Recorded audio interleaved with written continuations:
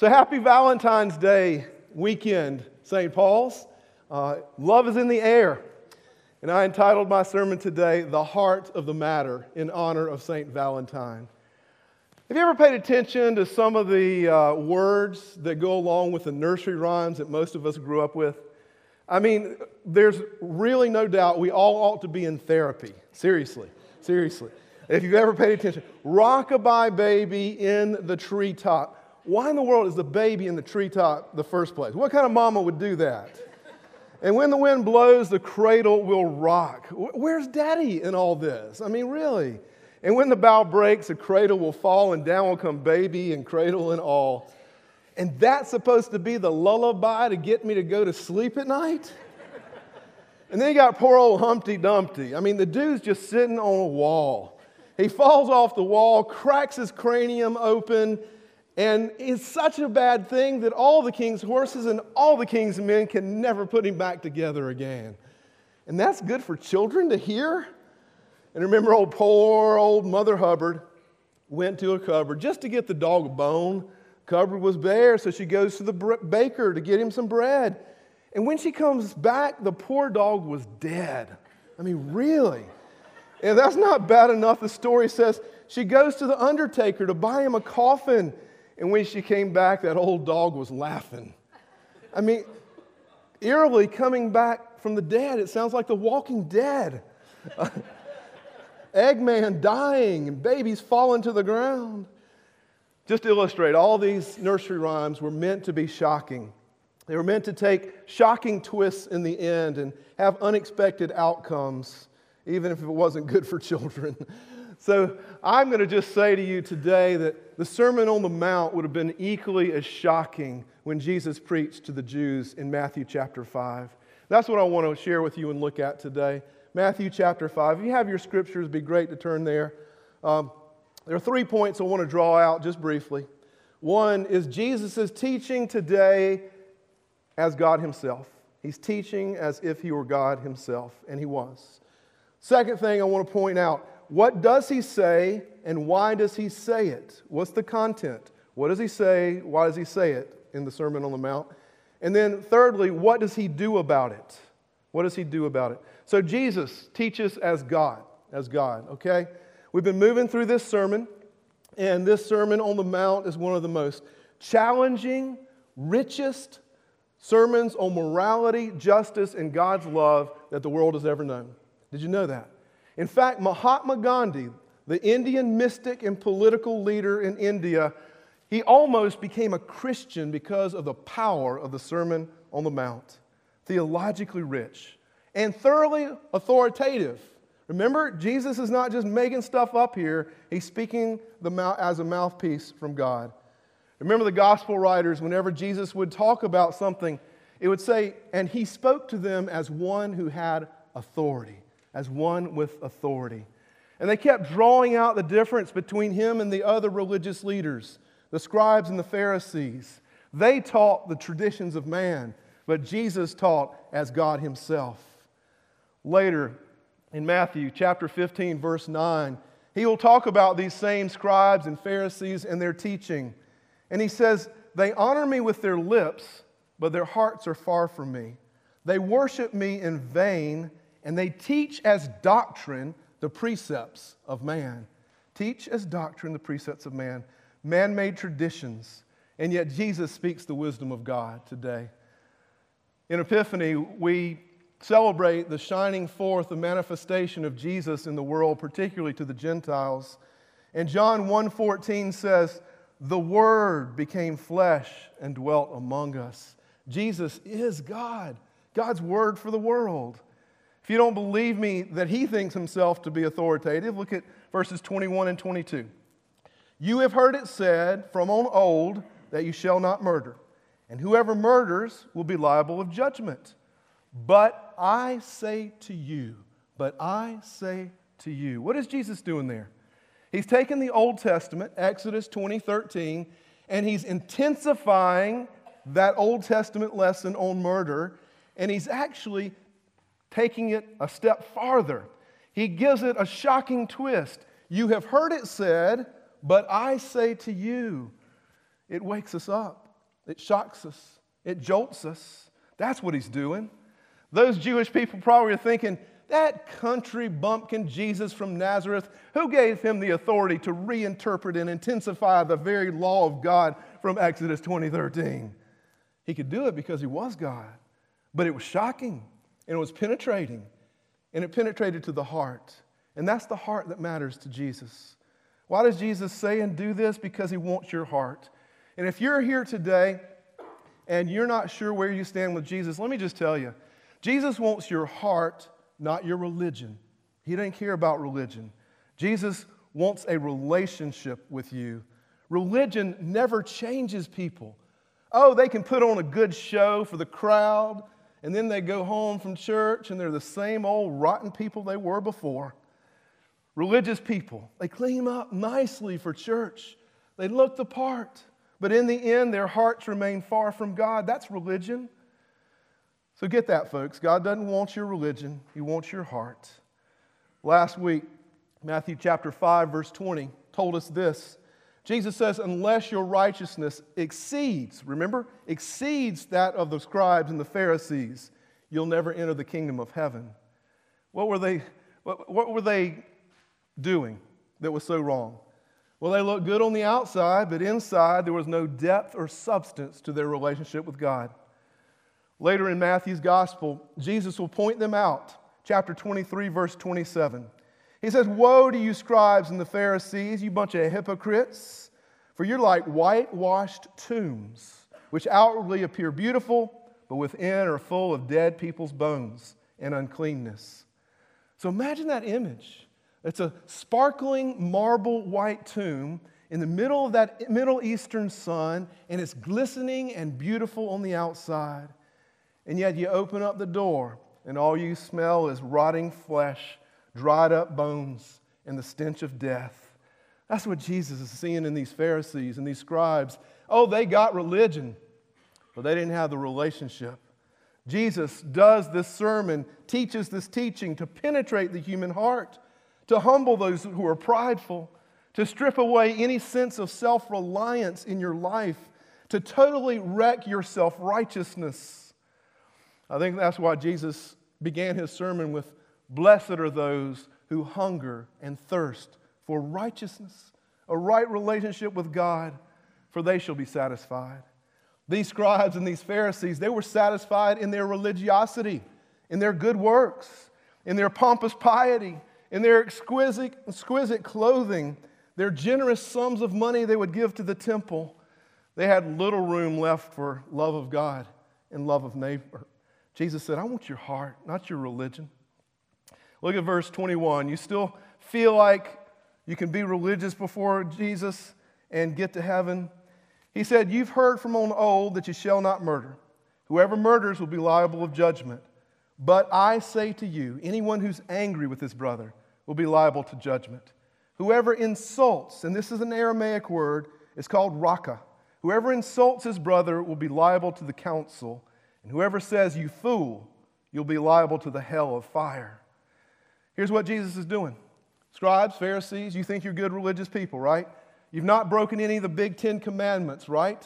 Haven't murdered, hadn't committed adultery. Check those off the list. He says, man, you don't even understand. Your heart is prideful. Your heart needs to be stripped away of self-reliance. Your heart needs to be wrecked of its self-righteousness. Oh, you hadn't murdered anybody.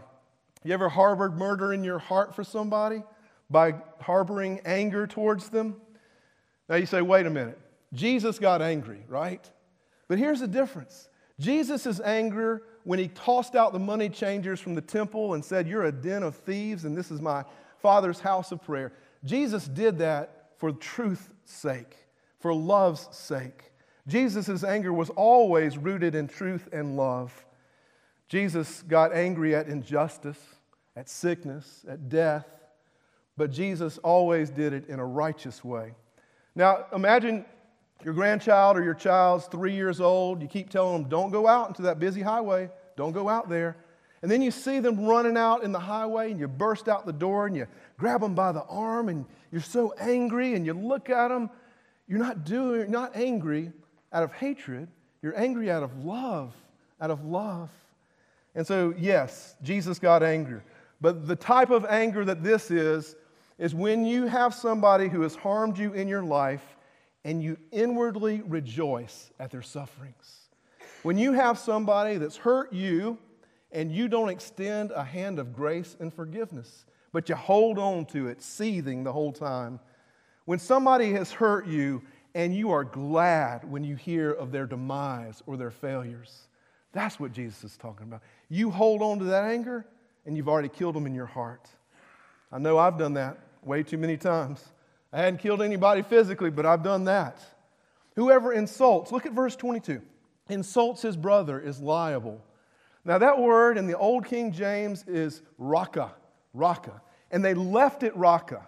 They didn't translate it because it can't be translated well into English. They just left it there. You can read it.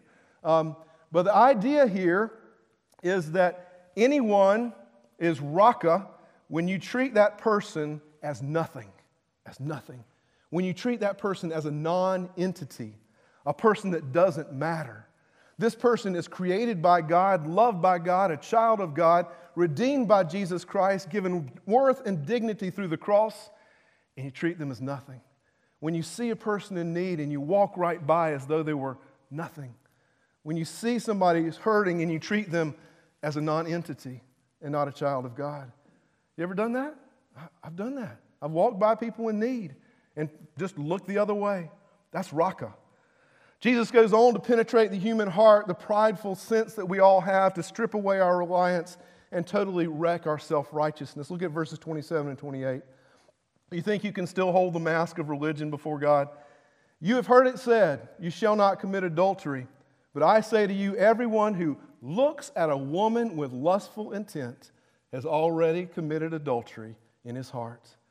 And look at how serious the wages of this is. Verses 29, if your right eye causes you to sin, tear it out, throw it away. Better to lose one of your members than your whole body be thrown into hell. If your right hand causes you to sin, cut it off and throw it out. For it's better to lose one of your members than the whole body go into hell. If we take this seriously, friends, think about this at swimsuit season on the Isle of Palms or Sullivan's Island. There are going to be a whole lot of blind, limping, one-handed people at that beach this summer. It's shocking, the teaching. It's startling, the teaching. It's humbling, the teaching. And Jesus meant to penetrate our hearts. The intent is to strike at the heart that matters. Not only does Jesus say that your righteousness has to exceed that of the Pharisees and scribes, but guess what? At the end of chapter 5, he said, you've got to be perfect as your heavenly Father is perfect. Does that strip away your self-righteousness? It does mine. If you think that you can somehow impress God with your religion, your outward signs and devotions, it's not impressive. We can't do it. But Jesus did two things for us with regard to the law. Here's the deal. Anybody who hungers and thirsts for righteousness, you need to know it comes this way. There's a new stop sign on West Carolina. I don't really remember it's there until I get right up on it. I'm probably going to run it at some point until I get used to it.